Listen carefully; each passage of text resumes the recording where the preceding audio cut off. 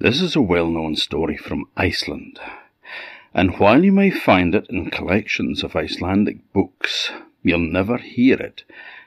Well, I was going to say told as well, but that's a wee bit conceited, but a better version than this one, I should say, because this version I learned from my dear friend Hjörleifur Helgi Steffensen, a fine storyteller, and he learnt it from his grandparents. Now, Hjörleifur is writing a book of Icelandic folk tales for the History Press, and once all this is over, all this lockdown, they will start producing again, and I urge you to go and buy this book because I have had a sneaky peek at it, and it's wonderful. Stories that you may never have heard before anywhere else. This story is called Then the Merman Laughed. Now, there was once a fisherman who set off in his boat to go fishing, as fishermen do, and he had his hooks baited and he threw them over the side, and he was pulling in fish of all different kinds. And he was happy, he was making a good catch. Now, as he looked over the side of his boat, he noticed a dark shape beneath him, and he thought it might be a shark. And a shark would be a valuable fish to pull ashore. That would be something that would bring him a lot of money. So he got the biggest hook that he had, and he put it on a line, and he dangled it over the edge, and every now and again as the boat drifted around, he could just see the shape coming in and out of sight. And he tugged up and down on the line, and wham! Something hooked it. He pulled it up, expecting it to be the shark, knowing as well that he had to be very careful, because sharks bite. But he pulled it up, thinking of all the money he could get, and when it broke the surface, it wasn't a shark. It was a merman. Now the man looked at the strange little creature, and he pulled him into the boat, and he unhooked him. And he looked at him, and the merman looked back, and the merman said, "Put me back at once. How dare you? I was on my mother's roof fixing it when you hooked me. She'll be worried about me, she'll be worried sick. Put me back right this moment, I insist." "No," said the fisherman, "no, I will not."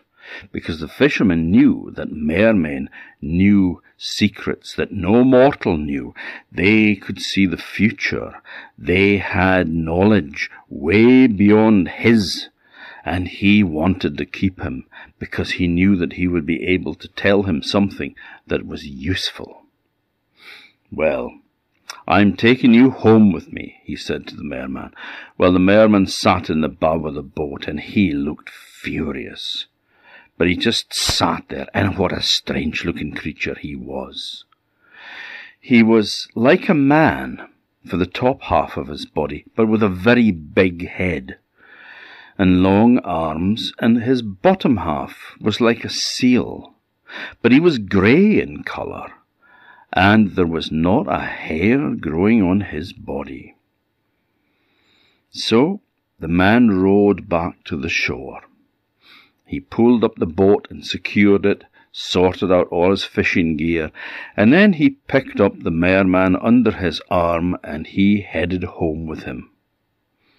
Well, on the way home, when he reached his own fields, he was walking along when suddenly he caught his foot on a tussock of grass that grew on a very small mound. And the fisherman swore. He cursed it. He cursed it for being there on his land, a nuisance to him, nothing but a trial. And then the merman laughed. "What are you laughing at?" said the fisherman. The merman said nothing. So they walked home, and when they reached near their house, the dog came running to meet his master, and his tail was wagging like his back end would come off, and he jumped up on his master, and he was so joyful, so happy to see him. And the fisherman said, "Clear off, dog," and gave him a kick. And then the Merman laughed. "What are you laughing at again? What's so funny?" Merman said nothing. And then he walked home. And when he got to his house, his young wife came out to greet him. His young wife of not that long. They had just been married, and she was very young and very pretty. And she threw her arms around his neck and said, "Oh, darling, welcome home.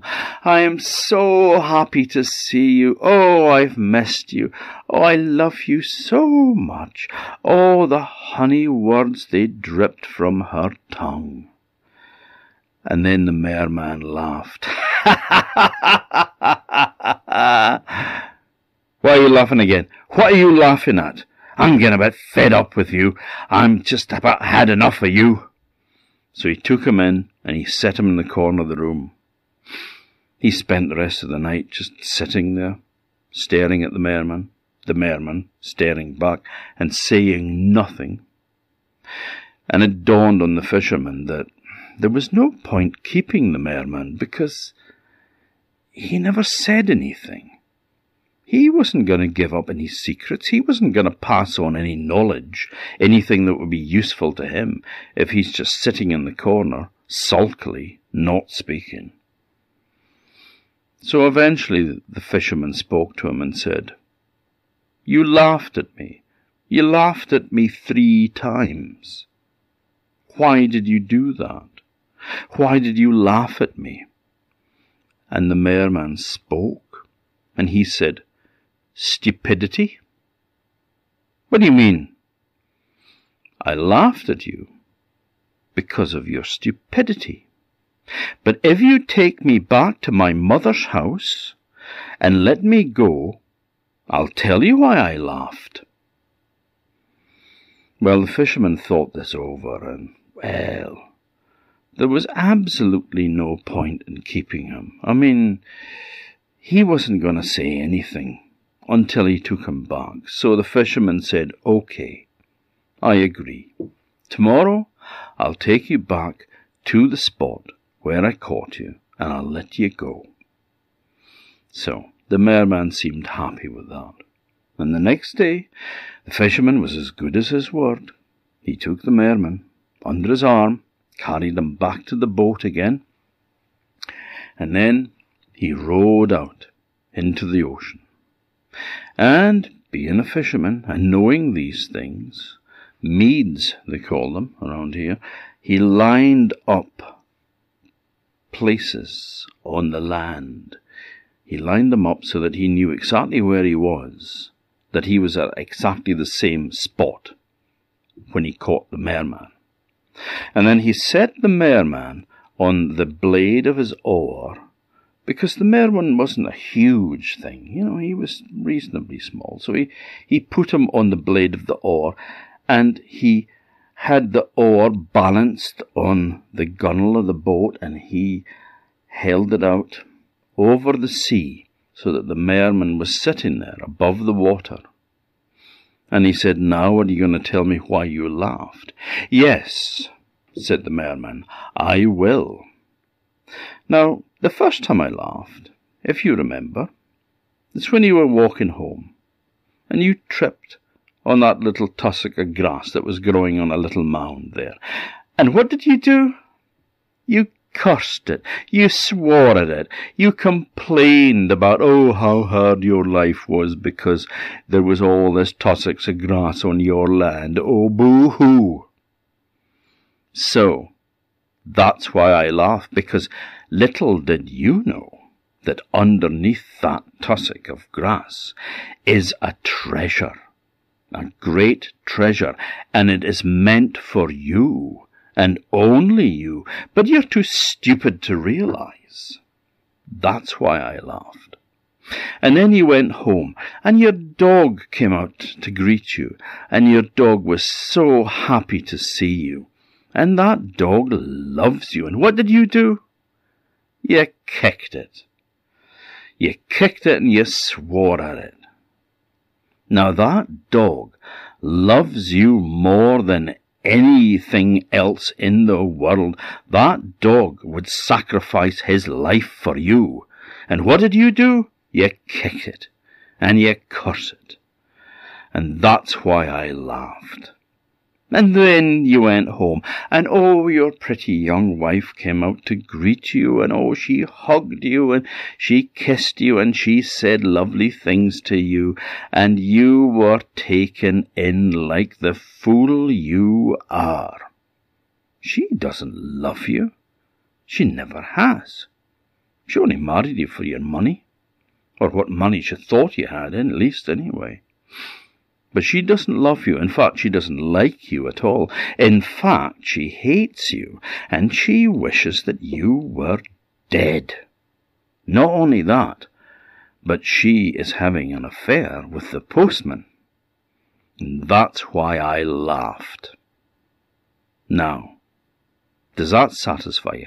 No, said the fisherman, I don't believe a word of it. Well, that's your problem, said the Merman. Stupidity will always stay there.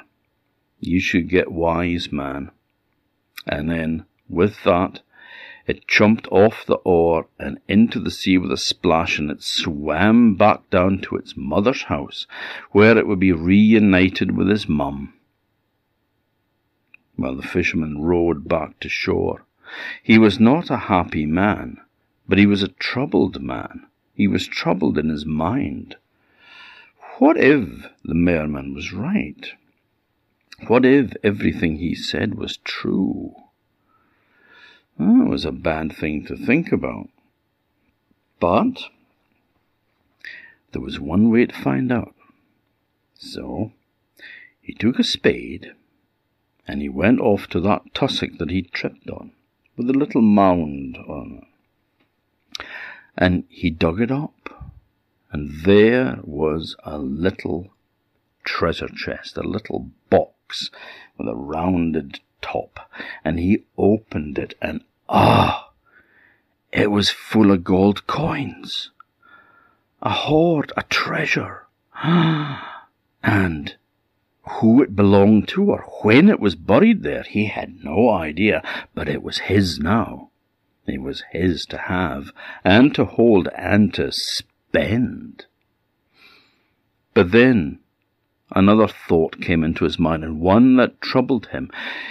If the Merman was right about the treasure, maybe he was right about his wife too. So he went home unexpectedly and earlier than was expected. And he went in and he caught his young wife in the arms of the postman, just as the Merman had said. So there was a huge row. The postman got a smack in the teeth, and the young wife was sent packing back to her family. He knew then that she never loved him, and it hurt. That really hurt. But still, he had a treasure that could make him happy. But you know something else that he learned? Something that was probably a really important lesson from all of this. He learned that his dog loved him, and that dog would do anything for him. And so, for the rest of his days, that fisherman never ever kicked or raised a hand to his dog again. Thank you, your lever. You're a good man.